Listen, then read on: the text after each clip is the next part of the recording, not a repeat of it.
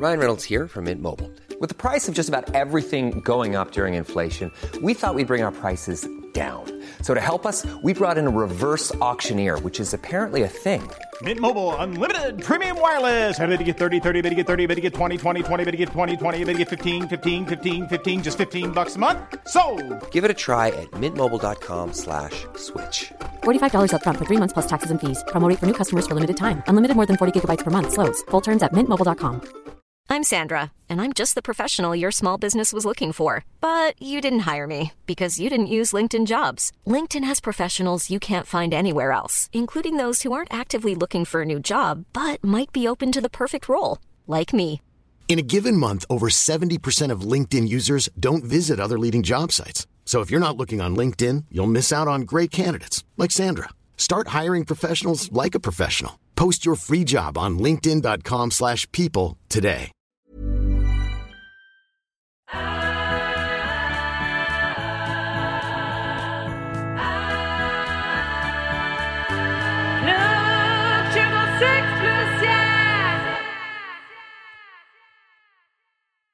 Hej och välkomna till Plugg 26 plus. Och idag har vi 2 gäster som är med oss på Zoom-länk, så att vi är verkligen mitt i coronans epicentrum. Ja, verkligen, så känns det. Det här är definitionen på 2020 på många sätt. Och ja, men ni kan ju få presentera er själva. Jonas, vi kan ju börja med dig. Ja, jag heter alltså Jonas Nilsson och har jobbat som lärare i 20 år. Jag pluggade i Stockholm 97 till 00 till idrottslärare och jobbade sen som idrottslärare i 7 år ute i ett utsatt område i södra Stockholm. Där jag fick skapa med en hel del nya metoder för att överleva länge inom yrket, kände jag, för att nå fram till ungdomarna. Metoder för att skapa ordning i en miljö där kanske ungdomarna inte är beredda att lyssna så mycket på vuxna egentligen i allmänhet. Sen flyttade jag till Uppsala 2007 och jobbat här i 13 år. Också en skola som ligger i förorten i Uppsala, men är ju betydligt lugnare än den skola jag jobbat på tidigare. Så att jag fick ta med mig mina erfarenhet från Stockholm in i Uppsala och har utvecklat och förfinat mina metoder ännu mer då i klassrummet, och brinner ju jättemycket för det här med ledarskap i klassrummet och hur man når fram och bygger relationer med elever och så vidare. Och sen kan jag berätta att jag föreläser en hel del också om ledarskapet i klassrummet och skriver artiklar. Och jag har tillsammans med skickliga Martin Karlberg, som ska presentera sig snart, skrivit en handbok i klassrumsledarskap som är ute nu då för Liber. Ja, Martin, tack så mycket. Då går vi över till dig. Ja, jag heter Martin Karlberg och jag är universitetslektor på Uppsala universitet vid institutionen för pedagogik, didaktik och utbildningsstudier. Jag är utbildad grundskollärare och jag slutade jobba som lärare 2003. Sedan dess har jag doktorerat och sen har jag jobbat som lärare och forskare vid Uppsala universitet vid framförallt utbildningen av lärare. Och sen så har jag varit en sväng på Mälardalens högskola också och utbildat specialpedagoger. Jag tänker att ni ska få berätta mer om den här boken alldeles strax, men vi brukar, för att lära känna er lite bättre, så brukar vi be våra gäster berätta om sitt bästa och sitt värsta studieminne. Så Martin, om du börjar. Ja, mitt bästa och värsta studieminne. Om jag börjar med mitt värsta studieminne så är det nog faktiskt när jag en gång fuskade och blev påkommen. Det var på högstadiet under tyskan. Jag hade missat eller glömt på något sätt att läsa på glosorna. Så att jag tjuvkikade på en kille som satt framför mig, och Rickard hette han. Han var något av en språkbegåvning.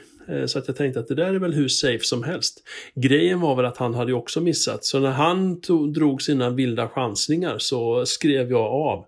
Och jag kan faktiskt säga att det är, så vitt jag vet, är det enda gången jag har fuskat på det där sättet på prov. Och Det var nog en upplevelse jag inte tycker om. Det var tråkigt att fuska och det var för jävligt att åka fast. När det gäller mitt bästa studieminne så skulle jag nog säga att det faktiskt var när jag läste vetenskaplig metod och statistik på psykologprogrammet vid Uppsala universitet. Jag läste ju inte till psykolog, men jag läste en kurs i vetenskaplig teori och statistik.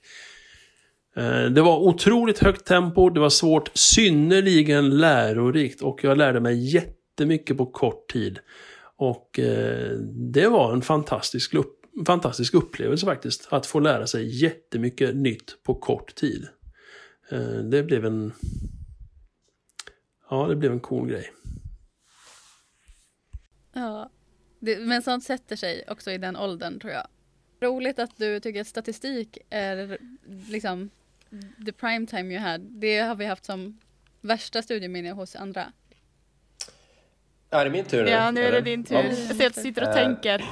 Precis. Nej, men jag tänker väl när jag började läsa in svenskämnet där, jag läste på distans och jobbade heltid, men då läste jag från Mittuniversitetet, fick åka upp med tåg ibland till Härnösand och var det nu var någonstans och läsa in litteratur. Jag har alltid varit intresserad av litteratur och läst klassiska böcker och så vidare, men kanske inte haft det där umgänget. Jag spelade fotboll som sagt var, där man diskuterade Dostojevskij i omklädningsrummet. Det hände inte så ofta. Men då träffade jag alltså människor som jag kunde diskutera olika författare med i en sån miljö liksom, med en skicklig lärare som ledde diskussionen. Och då kände jag att det här var mitt bästa studieminne. Det var jätteutvecklande för mig att prata med lite nya människor om ett väldigt stort intresse som jag hade. Sämsta studieminne, det finns väl en del stökiga lektioner man minns då från högstadiet framförallt. Det var en lärare som lätt fick sammanbrott, vilket då i vissa i klassen utnyttjade, för då fick ju vi håltimme så att säga. Och det gillar jag inte. Jag var faktiskt ganska skötsam. Men då gick de ihop exempelvis några klasskamrater och sjöng sånger liksom, under lektionstid. Och när läraren skulle prata så sjöng de vidare sången. Till slut så började läraren gråta, så fick vi håltimme. Så att det är mitt sämsta studieminne. Men det är ju, tyvärr så tar sig barn och ungdomar friheter av olika anledningar ibland. Och jag har ju inte gjort någon större analys av hur det ledde fram till det, men hon var inte särskilt omtyckt, men jag tyckte väldigt synd om henne. Så det var ett dåligt studieminne. Ja, det låter förfärligt. Ja, men hon repade sig sen och sen kom tillbaka till undervisningen igen nästa lektion. Men just det där sättet som klassen då hade för att slippa undervisning, det gillar jag inte. Var det där du blev inspirerad att jobba med ledarskap? Nej, jag hade ju faktiskt positiva erfarenheter som skapar intresse för ledarskap. Det var skickliga lärare som verkligen tog sig an, fångade upp elevernas intresse och så vidare, delade med sig av sin egen kunskap. Sådana lärare inspireras jag av, och även då som spelar fotbollstränare som fick med sig lag, inspirerade mig. Så det är mest positiva händelser som har inspirerat mig till att bli lärare, inte några trauman direkt. Det leder ju oss över till er bok. Berätta om den. Ska du börja, Martin? Ska jag börja? Ja, det är väl så här att jag var väldigt aktiv blev väldigt aktiv i den skoldebatten runt 2015-2016 någonstans. Jag kommer på det där med jag kommer på tidigare att jag kan skriva hyfsat, men då fattade jag att folk tyckte att det jag skrev var ganska intressant och att jag hade ett språk som tilltalade många läsare. För att när jag väl fick in en text så läste jag väldigt mycket, så fick jag nya frågor. Och sen hamnade jag till slut i rikspressen när jag skrev för Aftonbladet, Expressen, Svenska Dagbladet. Och fick ganska stort genomslag för de här artiklarna som handlar om skolan. Och framför allt när jag berörde frågor om ledarskapet i klassrummet och studiero, som är väldigt het potatis. Till skillnad från många andra debattörer så försökte jag hitta då ingångar till att lösa svårigheter i klassrummet istället för bara peka på svårigheter i klassrummet. och hur vi lärare kan så att säga skapa ett studieklimat som gör att eleverna uppför sig bättre. Till slut så fattade jag att fast jag skrev artiklar som jag tyckte själv var ganska uttömmande, så kom det alltid fler frågor. Men hur gör man då? Hur gör man då? Till slut satt jag med och började skriva en 30 eller 40 sidor text någonstans. Och det är såklart ingen tidning tar in den. Den är ju alldeles för lång artikel. Så jag kontaktade Liber med en idé om att jag kan skriva en handbok i ledarskap här nu. För att det finns ett stort intresse för det och jag har en rad metoder. Och då var det nämligen så att Liber sa att är du disputerad då? Nej, det är jag ju inte. Det finns en väldigt skicklig forskare i Uppsala som heter Martin Karlberg som har forskat inom fältet. Om ni två kan slå era påsar ihop så blir det Dream Team, sa Liber.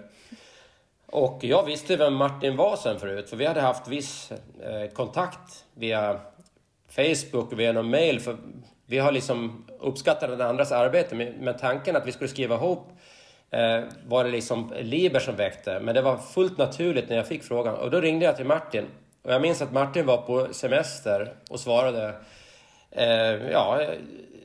Efter kanske en minut så hade Martin sagt ja till projektet. Och sen visade det sig att det var som att våra olika texter binds ihop så att säga. Alltså min praktik och den teori och forskning som Martin tillförde på ett sådant sätt så att det blir lätt för lärare att ta till sig av metoderna och samtidigt få förankringen i forskningen. Så att jag är jätteglad att jag hamnade i det här samarbetet med Martin Karlberg. Nu får Martin fortsätta. Ja, saken var ju den att Jonas hade väl skrivit säkert en 40 sidor text sådär. När han frågade mig så här, kan du skicka över den där texten? Men jag tror att redan innan jag hade läst texten så hade jag väl i praktiken tackat ja. Men när jag sen hade läst texten så tackade jag definitivt ja. För det som jag har varit intresserad av under de senare åren, det är just när det gäller ledarskap, det är att jobba med fortbildning av aktiva lärare. Alltså lärare som redan är utbildade. Och det han hade skrivit tyckte jag passade både bra för lärarstudenter och aktiva lärare. Och det var en väldigt fin ton i det här. Alltså, Jonas lyckades sammanfoga tydlighet med sympati och empati. Det var en fin och välsmakande kaka med ett rejält mått tydlighet, struktur och rutiner som är viktigt i ledarskap. Men också några skopor med empati, omtanke, relationsskapande. Så att ja, det var inte svårt för mig att tacka ja till det där. Sen så har vi haft lite olika uppgifter i det här författandet. Så tillvida att Jonas har skrivit själva det man kallar brödtexten då. Och sen så har jag skrivit faktarutorna där jag sätter Jonas text i ett forskningssammanhang. Och sen så har det då blivit liksom lite givande och tagande, att han har haft lite synpunkter på vad jag har skrivit och vad jag inte har skrivit. Och jag har haft sådär lite synpunkter på vad han har skrivit. Så att det har varit jätteroligt så att skriva med någon som ja, men det blev en bra synergieffekt. Det kan lätt bli, när man annars ska redogöra för forskningen, så kan det lätt bli för trist och tråkigt. Och i den mån man tycker boken är trist och tråkig någonstans, så är det förmodligen de bitar som jag har skrivit. Jonas bitar, de läser man gärna.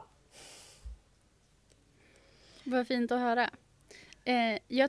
Jag går ju själv en ämneslärarutbildning. Så att det känns som att det här verkligen är relevant i vad jag håller på med. Och vi pratar mycket om att applicera, eller att kombinera teori och praktik. Skulle man kunna säga då att den här boken är konkreta exempel på sådana saker? Om det är en handbok? Ja, alltså den är ju, hur ska man säga det här utan att låta skrytsam? Man får den är skryta. Konkretare än konkret. Den är extremt konkret. För att jag har läst många handböcker i ledarskap. Jag har ju gått lärarutbildning själv en gång i tiden. Och vi rörde oss liksom... Vi närmar oss inte det exakta. Det vill säga, vad kan jag säga exakt i den här situationen? Hur kan jag göra exakt när en elev vägrar att ta av sig jackan fast vi har en regel att ta av sig jackan? Och alla de svaren, eller försök till svaren, skriver jag om i de här metoderna. Och Martin då understödjer de metoderna med att det beror på det här och så vidare, och forskningen säger det här. Men just att först skriva lite generellt men sen verkligen gå ner i det exakta, det tycker jag är unikt med den här boken. För att i andra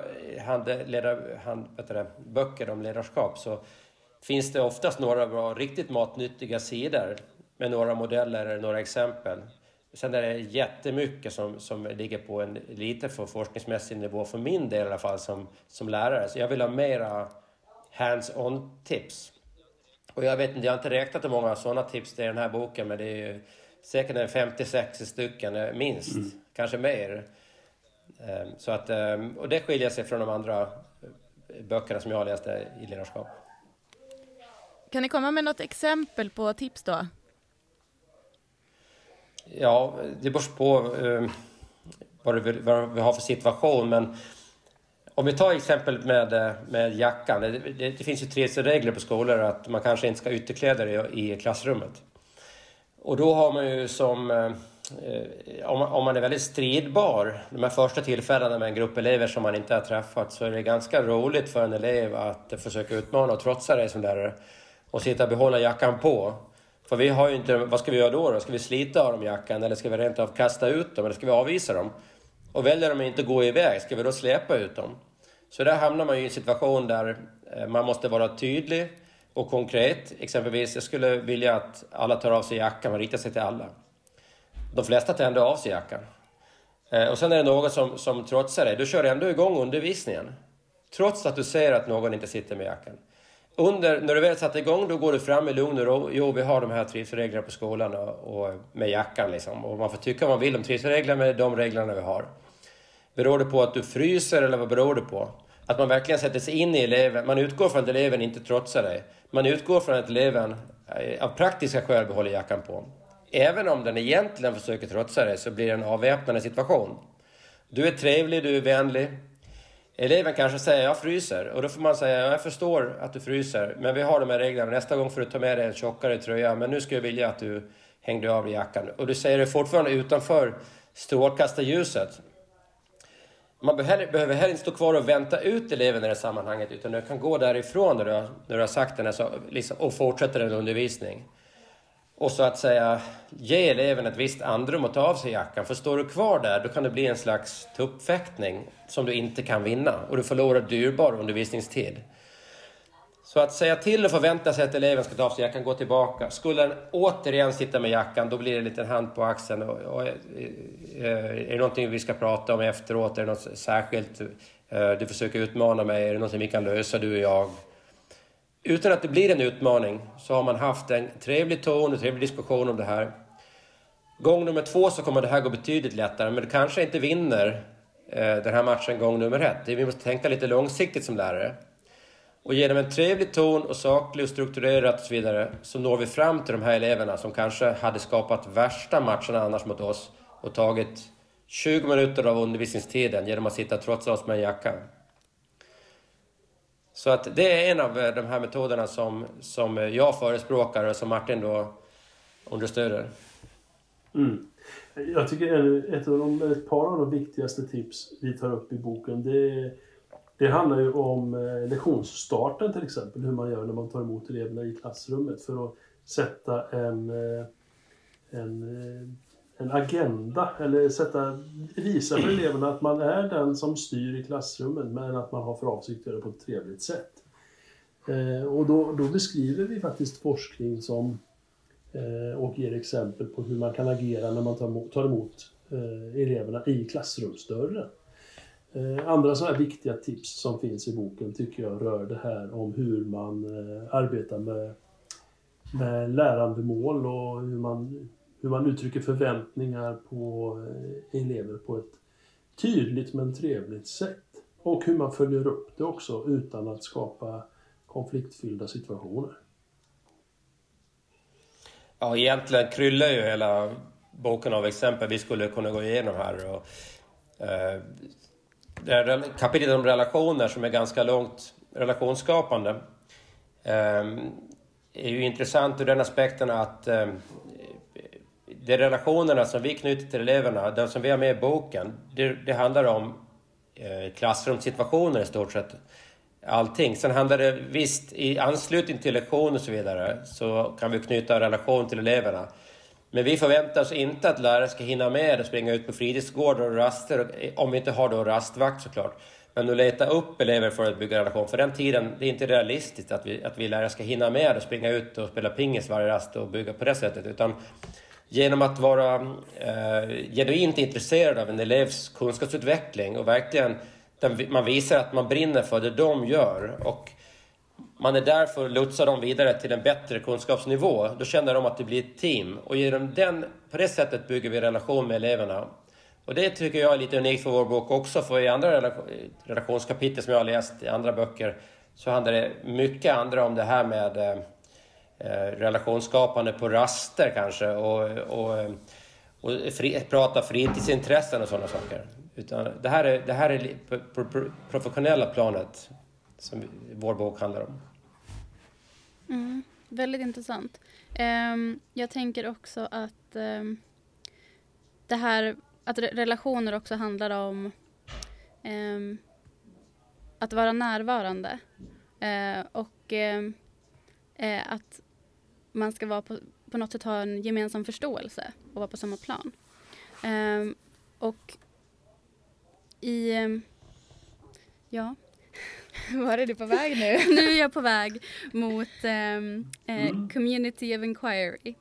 Alltså att skapa en närvaro hos alla i rummet. Både socialt, kognitivt och från lärarens håll. Vi är ju väldigt speciella tider nu där både universiteten och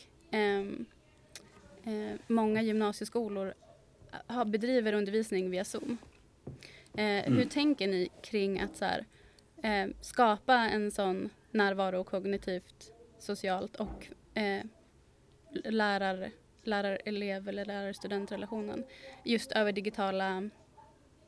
digitala plattformar? Det kan väl du ta, Martin? Martin, du som har bedrivit undervisning på det här sättet. Ja, men jag har ju bedrivit distansundervisning sedan 2014 och dessutom parallellt har jag då bedrivit undervisning i klassrummen och ofta samma kurs parallellt på distans och i klassrummet.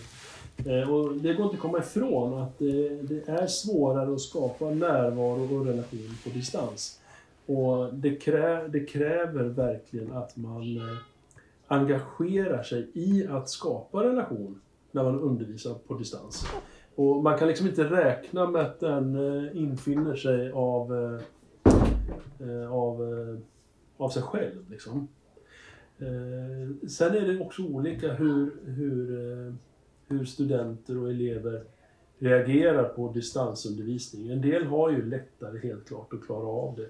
För enstaka elever kan det rent av vara så att det är fördelaktigt att få undervisning på distans. För de allra flesta så blir det sannolikt något sämre. Jag har pratat med elever som har tagit del av distansundervisning på gymnasiet. Elever som är synnerligen engagerade och ambitiösa. Och de fick ju sina studier att fungera väldigt bra inledningsvis. Däremot när den här pandemin fortsatte så deras motivation att hålla studietakten den minskade gradvis. Så jag tror att det är svårare att skapa engagemang, det är svårare att skapa relation. Jag tror att en del lärare gör ett helt fantastiskt jobb, men jag tror att många lärare tycker att det är en väldigt utmanande situation. Absolut. Har du någon något konkret tips som du vill förmedla där ute? Ja. Att man faktiskt när man ska undervisa på distans, att man under varje lektion tänker hur ska jag visa engagemang under den här lektionen? Hur ska jag bygga relation under den här lektionen? Just när man håller på med gymnasieelever och studenter på universitet och högskolor så kommer man ju långt med det som Jonas beskrev för en stund sedan. Det vill säga att man visar ett genuint engagemang i deras studier och givetvis om dem som människor också. Men att man behöver inte avsätta 10 minuter åt att snacka om fotboll eller vad det nu är som man tror är relationsskapande. Utan man kan faktiskt skapa relation med elever och studenter. Exempelvis genom att när de frågar så säger man det är en jättebra fråga, jag är hemskt ledsen. Jag har inte förberett det, jag har missat det. Men vet du vad, jag skickar ut det där till er direkt i eftermiddag. För det är jätteviktigt att ni har det. Tack så mycket. Men alltså att man tar deras frågor på stort allvar, visar att man uppskattar att man kommunicerar med dem. Och sen att man verkligen gör allt för att underlätta deras studier. Och det i sig, alltså att man visar omsorg om dem och deras studier, det bygger relationer. Och jag tror att det kan rent av bli kontraproduktivt ifall man med äldre elever och vuxna elever och studenter avsätter tid till att snacka fotboll eller vad det nu är. Den typen av relationsskapande, den har nog sin plats snarare kanske på låg- och mellanstadier där man ofta kanske har tid. Man har samma klass både före och efter rasten så att man dröjer sig kvar i klassrummet och pratar med några. Eller några kommer tidigt in från rasten så man kan prata med några. Men den situationen har man ju sällan när man jobbar med äldre barn eller ungdomar. Och då är det engagemang och omsorg om deras studier framförallt som... Ja, tänkte du tillägga någonting där, Jonas? Nej, men det är som du säger, det bygger åldrar också när man har kanske rastvakt inlagt i sitt schema. Att man är ute på rasten och sysselsätter eleverna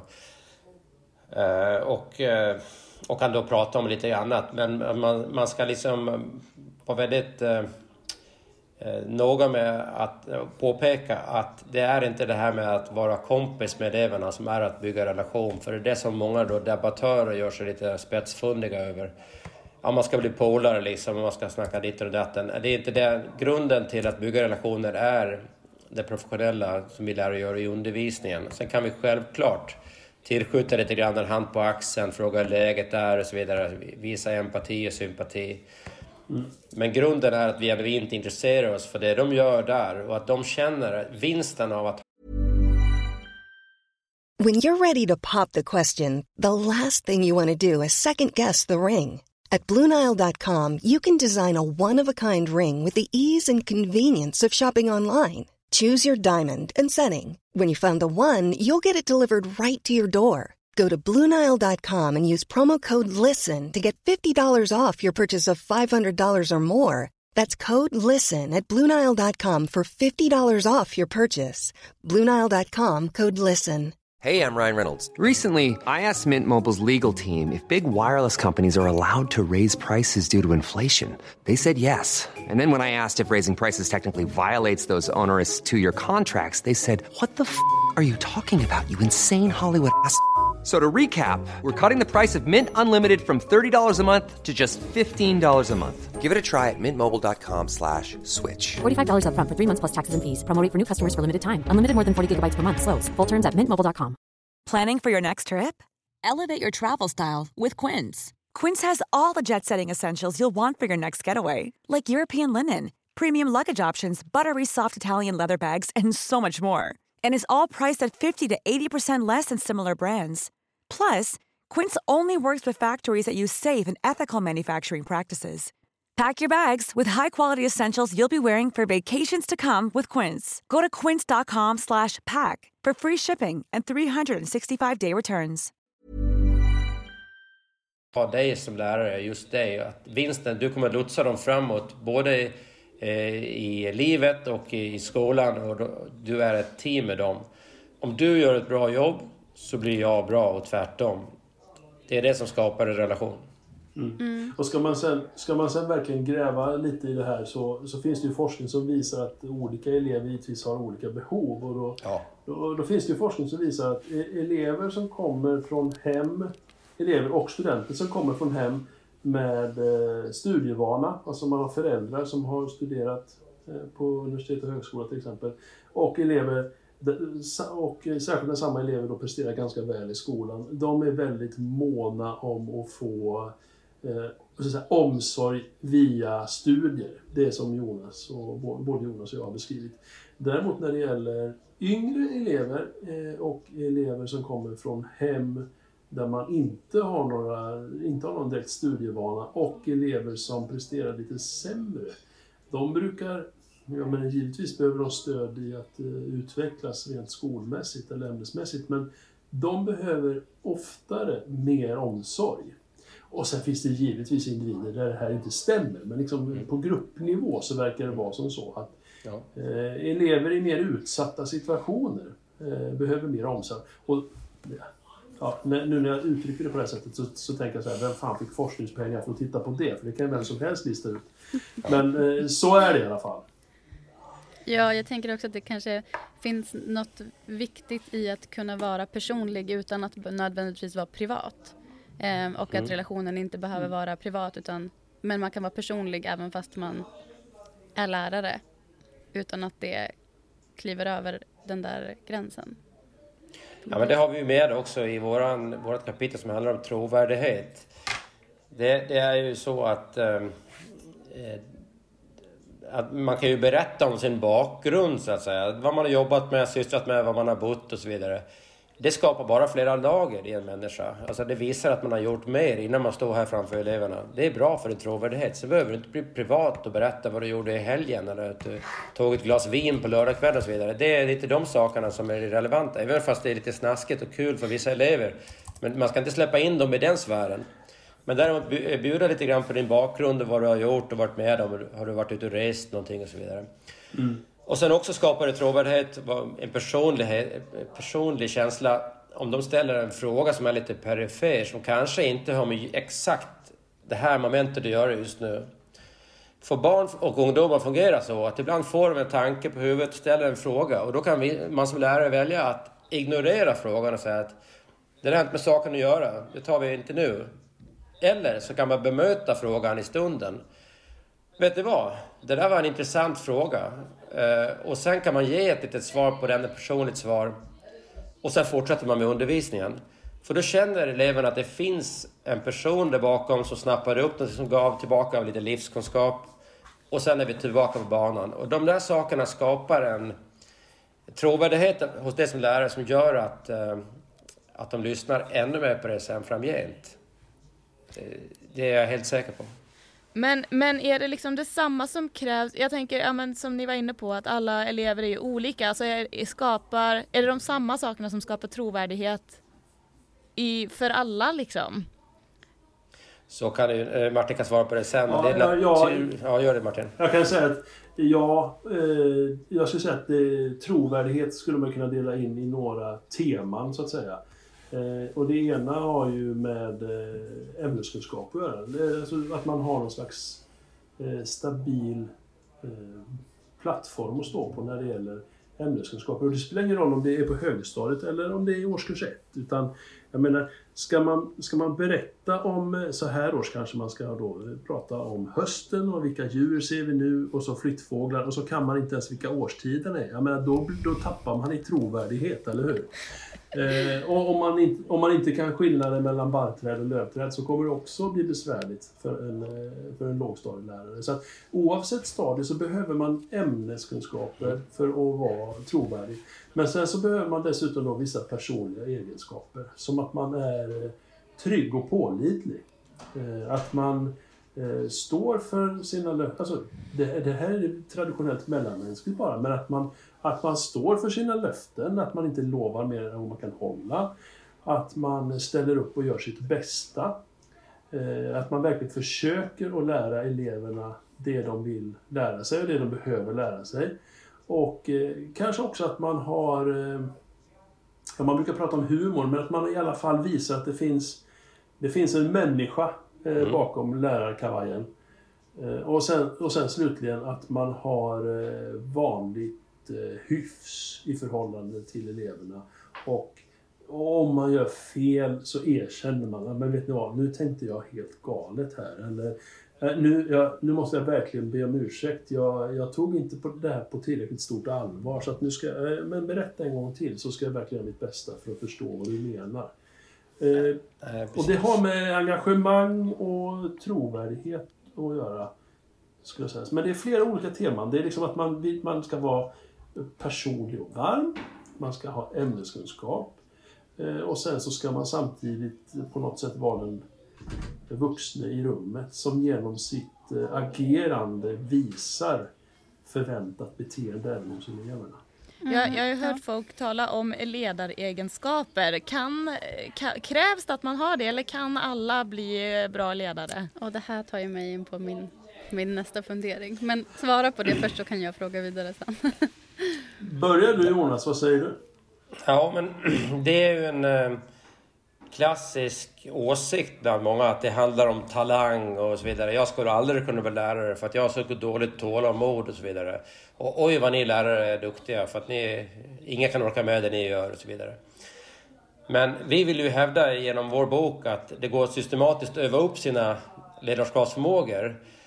Det är väl så att många redan i de yngre åren, alltså som barn och ungdom, har liksom lättare för att leda andra, alltså organisera lekar, organisera femkamper och så vidare. När man upp i åren sen börjar bli att det blir ett naturligt steg att bli lärare och tränare.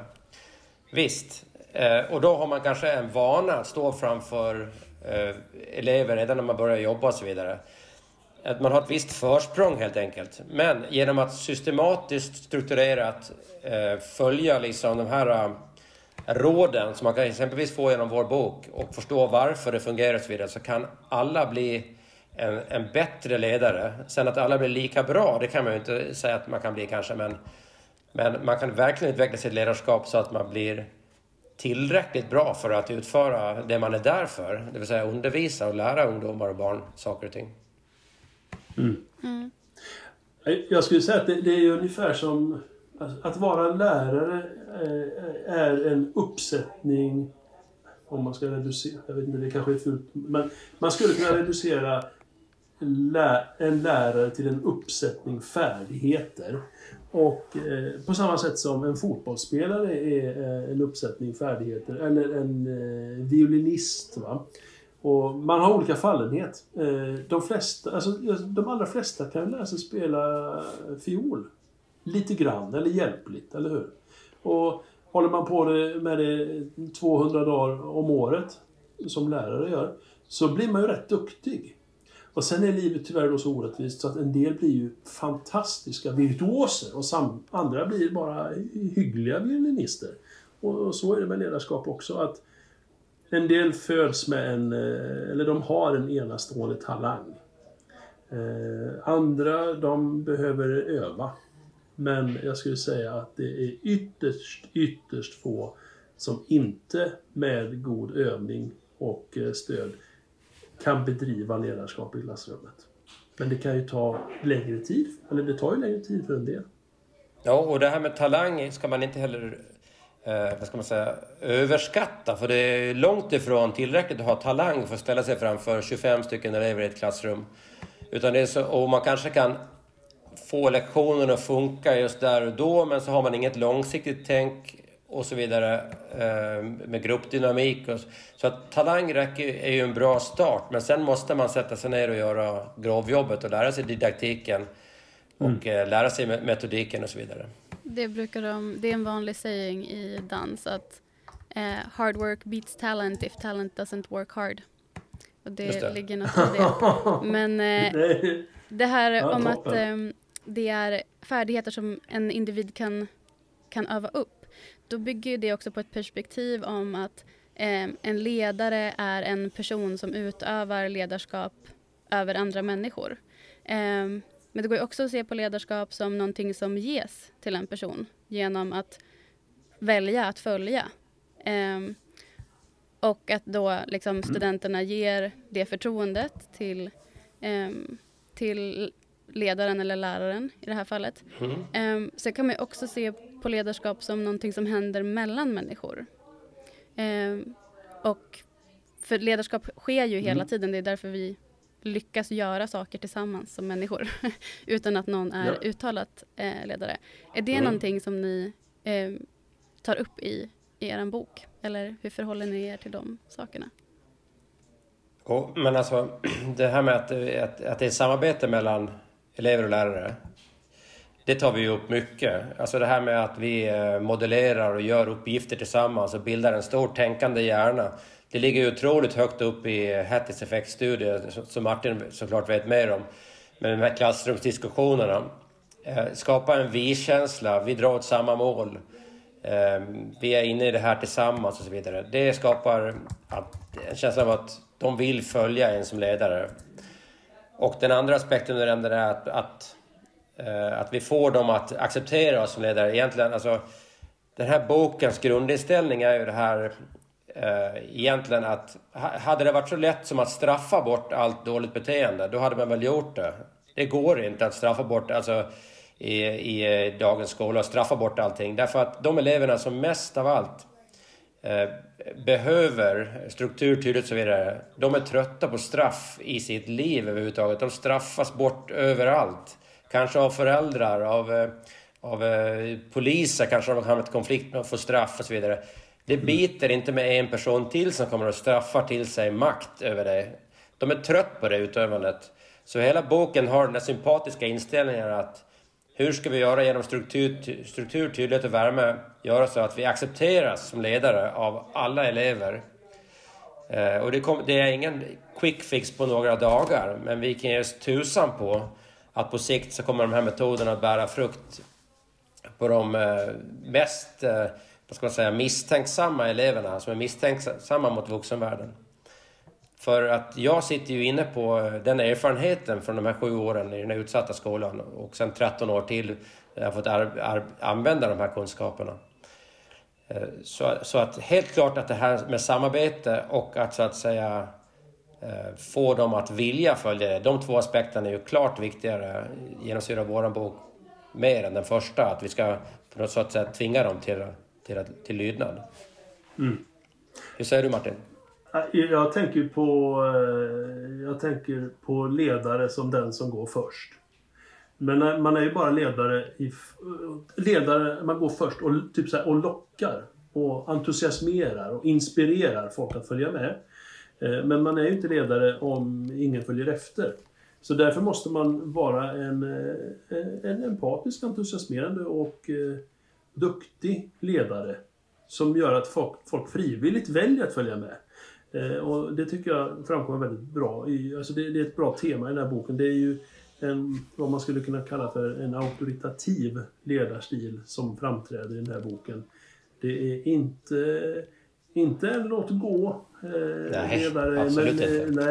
Men det är inte heller en auktoritär ledare.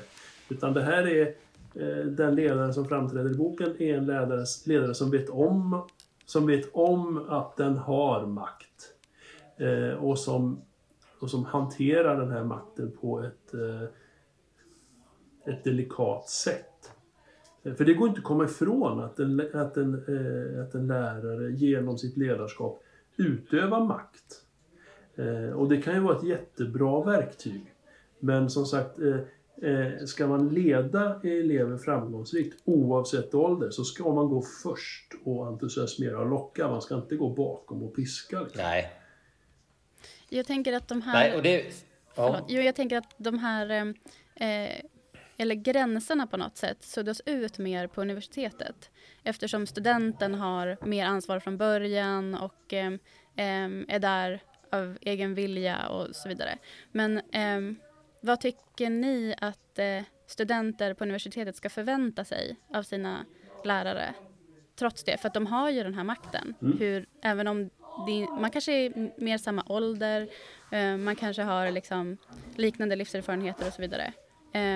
Men läraren och kursledaren, eller vem det nu är, har ju fortfarande den här makten. Hur skiljer ledarrollen sig liksom mellan högre utbildning och grundskola? Jag skulle säga att i den bästa av världar så är inte skillnaden i ledarskap så stor. För att om man ska undervisa på universitet och högskola så kan man inte använda den auktoritära ledarstilen. Det funkar liksom inte. För då kommer allt ifrån 21-åringar till 45-åringar titta på det som att du vore en idiot. Liksom. Och det är egentligen det beteende som du förtjänar att få från elever som är 7 år också, eller hur?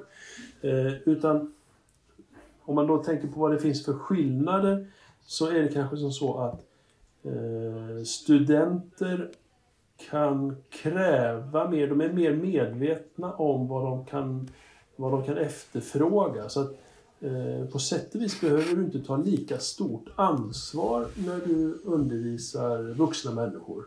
För att du kan räkna med att glömmer du någonting så kommer de att fråga dig och ställa dig till svars. Däremot när du undervisar yngre elever, då har du ett betydligt större ansvar för helheten. För att är man 7, 8, 9 år så vet man inte riktigt vad man kan förvänta sig och vilka rättigheter man har, vilket stöd man borde kunna få och så vidare. Så det är väl omsorgsbiten i ledarskapet som skiljer sig. Däremot så hur man bemöter människor, alltså respektfullt, tydligt, med omsorg och värme. Det är klart det ser olika ut. Man uttrycker inte omsorg och värme på samma sak när det är en 25-åring som när det är en 5-åring. Men principerna är de samma. Ja, men jag kan fylla på lite grann där att med barn och ungdomar som jag då undervisar i grundskolan, där måste man ju förutse svårigheter eller ordningsproblem på ett helt annat sätt än vad man gör med vuxna människor. Det vill säga, vart kan det bli oroligt och varför uppstår oro måste man analysera i mycket högre omfattning bland de yngre. För att sätts inte gränser i grundskolan, då tar sig eleverna friheter de inte skulle göra annars. Och de beter sig sämre än vad de gör hemma eller vad de gör på andra lektioner kanske. För att de ges möjligheter till det frodas ett klimat där de kan bete sig illa. Och tyvärr så fungerar då klassdynamiken på det sättet att tillåts eleverna missköta sig. Tyvärr så gör många yngre elever det. Så är det tyvärr, så är det bara. Medan man kanske då, Martin, när man har 25-åringar kanske man inte behöver vara lika förutseende vad gäller ordningsproblem. Nej, det har du helt rätt i. Det är ju trots allt en stor skillnad. Ja. Alltså, man kan väl säga som så att egentligen ju äldre individer man undervisar, desto större nytta har man av att andra lärare och ledare har arbetat med de här individerna i åratal innan. Så klart, har man en 25-åring framför sig som är en alldeles utmärkt student som är vetgirig, skötsam och så vidare, så är det resultatet av den individens utveckling och alla de pedagoger och andra människor som den där individen har mött under vägen dit. Ja. Så att, och så är det ju när man jobbar på lågstadiet också, vilket jag har gjort.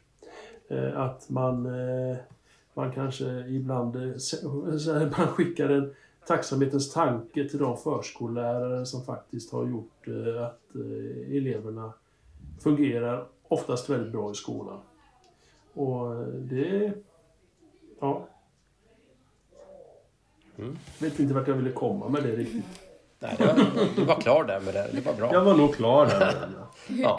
Hur sårbar är lärarens ledarroll, skulle ni säga? Ja, men alltså, vi har inte med oss det här självklara ledarskapet längre från föräldrahåll. Utan läraryrkets status är inte skyhögt. Det har blivit lite bättre under senare år igen. Men det är fortfarande mycket kvar att hämta från om du går tillbaka till exempelvis 90-talet. Så att vi måste så att säga bevisa oss för eleverna att vi är deras ledare och att vi har vår kunskap på ett helt annat sätt än förut. Så att det är klart att när eleverna kommer in med den inställningen att nu ska vi sådär, ska se vad du kan ge oss då. Och morsan och farsan har sagt det här om lärare. Och det är inte så svårt att komma in på lärarutbildningen, eller hur? Då är vi ganska sårbara om vi visar upp luckor i vår kunskap eller i vår didaktik och metodik. Så då blir det som att man infriar lågt ställda förväntningar. Så vi har ett svårare läge idag än vi hade på 90-talet. Jag kan bara hålla med. Och jag tänker att det är lite som ni var inne på tidigare. Jag tror det var du, Sara, som sa det. Att som lärare måste man förtjäna sitt ledarskap. Och jag tycker att det låter kanske hårt. Ja, det låter hårt, men det är fasen så. Man måste alltså förtjäna sitt ledarskap typ varje dag, typ varje lektion. Och sen finns det ju då, jag skulle säga att det finns någon slags kurva att du kan kosta på dig att vara en sämre lärare oftare på lågstadiet. Och sen så blir det svårare att kosta på sig det på högstadiet. Och sen någonstans därefter blir det lättare igen.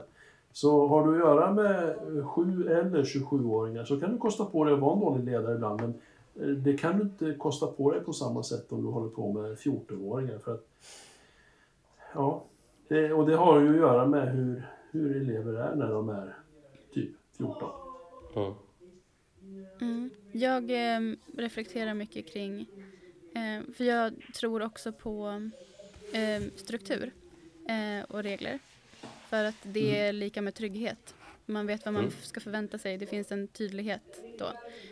Men det är en väldigt balansgång ibland när struktur och regler också blir förtryck. Eller kan upplevas så. Speciellt om det är den erfarenheten som individer bär med sig sen innan. Och hur man skapar en miljö i sitt klassrum där det är en gemensam förståelse och förväntan som går åt båda hållen. Liksom. Så det är väldigt intressant att höra era tankar. Jag skulle säga att rutiner och struktur, precis som du säger, bidrar till att skapa trygghet. Och det förbättrar möjligheterna till god studiero och skolprestationer. Och dessutom välmående hos eleverna. Men strukturer och rutiner som man inte förankrar hos eleverna och där eleverna inte förstår varför man ska ha strukturer och rutiner, det kan ju bli som förtryck. Ifall argumentet varför ska vi göra på det här sättet alltid bemöts för att jag säger det, ja visst, då är det ju någon form av osunt maktförhållande som man skulle kunna uttrycka som förtryck. Men om man förklarar för eleverna oavsett ålder, oavsett ifall det är på lågstadiet eller om det är på universitetet, att vi måste tyvärr göra på det här sättet för att få det här att funka så gör vi så här. Och det gör vi varje dag. Vad tycker ni om det? Har ni någon bättre idé? Då brukar det funka. Nej, för där tycker ju vissa då som kanske inte jobbar i skolan att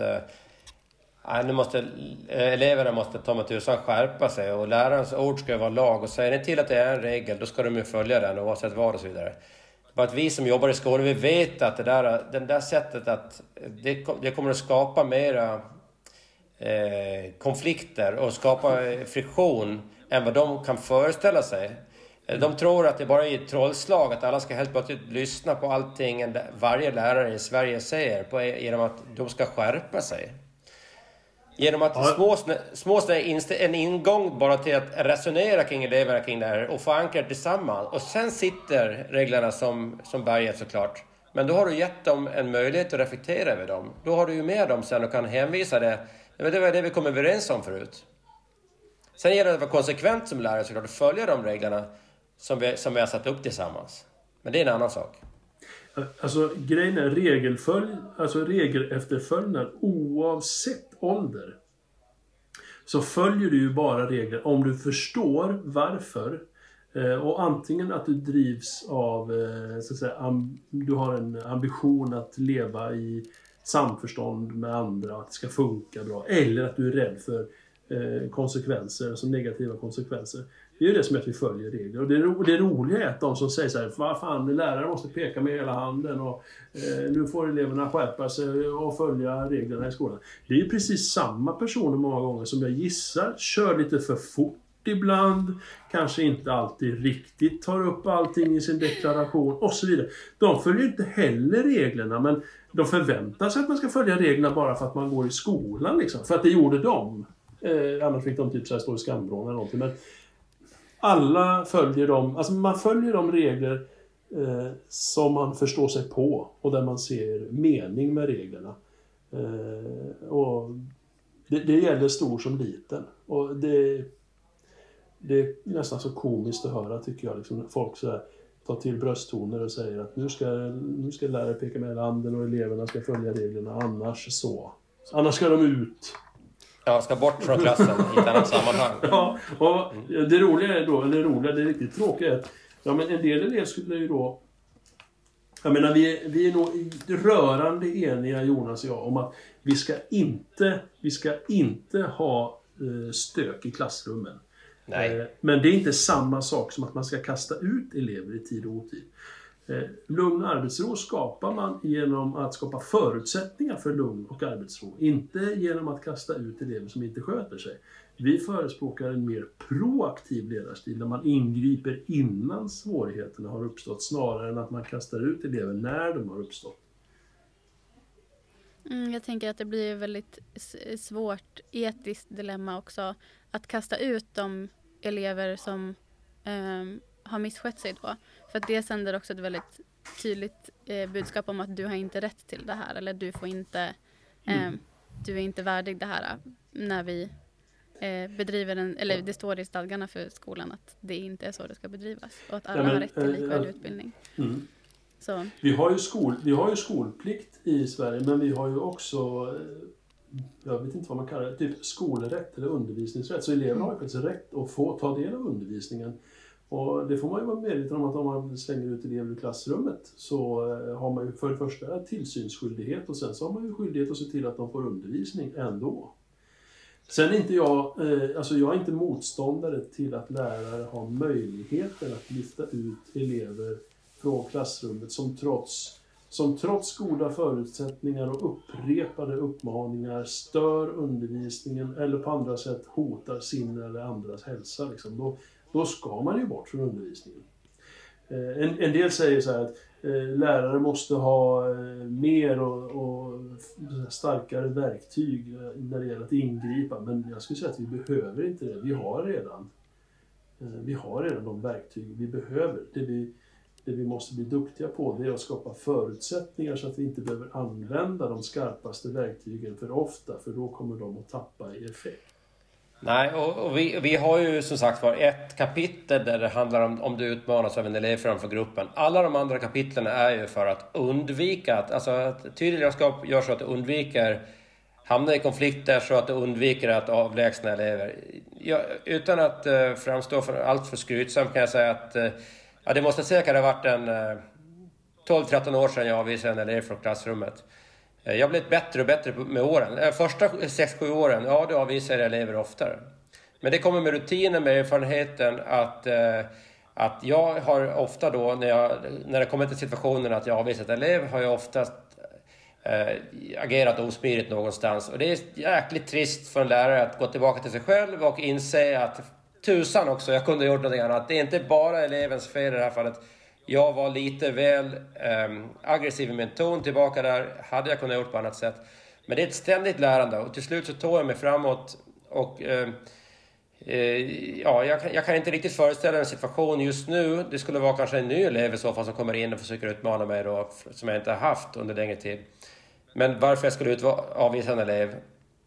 Men visst finns det undantag. Och man måste respektera att det förekommer situationer där en elev verkligen helt bryter mot lagar, förordningar, regler och så vidare. Och då måste vi såklart avlägsna eleven. Men jag anser att det sker kanske lite för lättvindigt ibland på vissa håll och kanter, att man har det som ett verktyg att skicka ut dem och hamna någon annanstans. Och var de är spelar ingen roll, bara de inte är här inne. Och det är ett kortsiktigt tänk. Det är bättre att skapa förutsättningar för eleverna att vara kvar i klassrummet. Vi ska börja runda av alldeles här, men jag tänkte vi skulle sluta med något konstruktivt.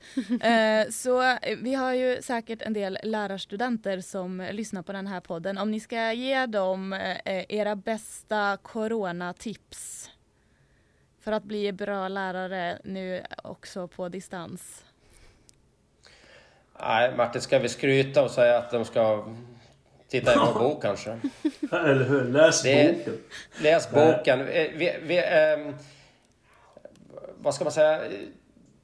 Under just corona, liksom, jag vet inte vad jag ska svara just där, men det, förutom att man tar till sig av god litteratur. Men om man är nyfiken på yrket och verkligen adaptiv och tar till sig av det man har fått med sig från praktikperioder. Man frågar de som är utbildare i ledarskap och så vidare, att man låter sin vetgirighet föra en vidare till nya kunskaper. Det är väl så jag utvecklades mest av allt, genom att jag verkligen ville liksom få reda på hur jag skulle ta mig fram och navigera fram här nu de här tuffare åren som jag hade i början. God litteratur och vara nyfiken och ställ de här frågorna du verkligen grunnar över till någon person med stor kompetens. Mm. Jag är nog inne lite på samma spår när det gäller tips till sådana som börjar att undervisa nu under de här coronaförhållandena. Om man nu börjar, oavsett om det handlar om distansundervisning, om man är ämneslärare, så kan det bli aktuellt. Om man till exempel undervisar på gymnasium som har stängt. Eller bara att man jobbar som vanlig lärare. Hur som helst så är rådet detsamma, och det är att man inser att lärarjobbet faktiskt inte är det ensamyrke som det kanske ibland utmålas som. Att man försöker att hitta nätverk, man försöker hitta kollegor som man kan utvecklas tillsammans med. Där man kan be att få synpunkter och råd, och man kan delta under varandras lektioner för att få goda exempel på hur man kan undervisa och leda. Jag hade en helt fantastisk kollega när jag började jobba 95. Ingrid hette hon. Hon heter det fortfarande. Och jag hoppas alla kan skaffa sig en Ingrid helt enkelt. Det är mitt bästa tips. Skaffa en Ingrid. Mm. Det var fint. Det var fint. Det var bra avslut. Ja, ska vi avsluta med det? För det var fint. Hörni, tack så jättemycket för det här samtalet. Det har varit superintressant. Tack så mycket. Tack själv. Fint att prata med er. Du har lyssnat på Plugg 26+, en podcast i samarbete med #studietid. I studion sitter Kristine Fullman och Sara Mörk. Vår fantastiska jingle är skriven av Sara Phyllis Brannes, och följ oss gärna på Instagram. Har du frågor eller tips så kan du mejla till plugg26plus@studietid.se.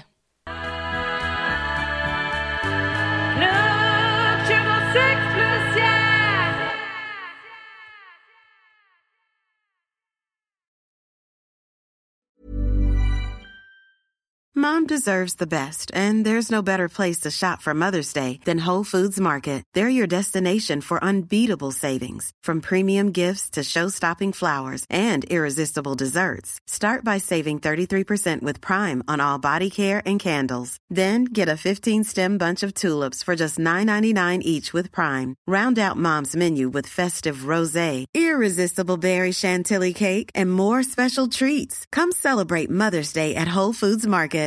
Hi, I'm Daniel, founder of Pretty Litter. Cats and cat owners deserve better than any old-fashioned litter. That's why I teamed up with scientists and veterinarians to create Pretty Litter. Its innovative crystal formula has superior odor control and weighs up to 80% less than clay litter. Pretty Litter even monitors health by changing colors to help detect early signs of potential illness. It's the world's smartest kitty litter. Go to prettylitter.com and use code ACAST for 20% off your first order and a free cat toy. Terms and conditions apply. See site for details.